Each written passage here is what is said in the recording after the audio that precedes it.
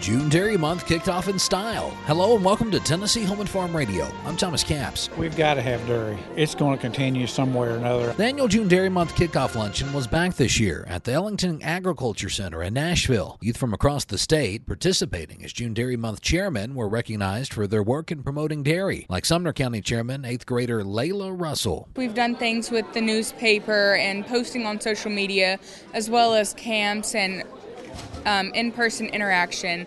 Everything that we can do, we do, and we make sure that they are informed with the correct information, making sure that our community is a well-educated community. Russell says her goal is to help inform the public about the benefits of dairy. The average person needs about 3 cups of milk daily. It helps nutrition-wise, and it helps with your bones. It's very important in a person's diet for everybody, and I think that everybody needs a good glass of milk every day. Also, former dairy producer Mike Ellis of Knox County was recognized for his more than 30 years of service to the industry with the Dairy Producer of the Year award. Well, it's an honor to have that happen.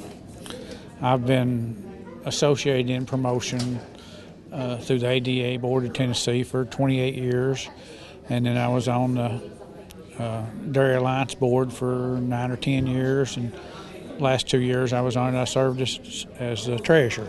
It's an 8-state promotion thing that and had a lot of travels with it. For Ellis, working in the dairy industry has been more than just a job. And it's been my life's work, and I've enjoyed it. It's made me a decent living. Something that I wouldn't give up for anything. For Tennessee Home and Farm Radio, I'm Thomas Capps.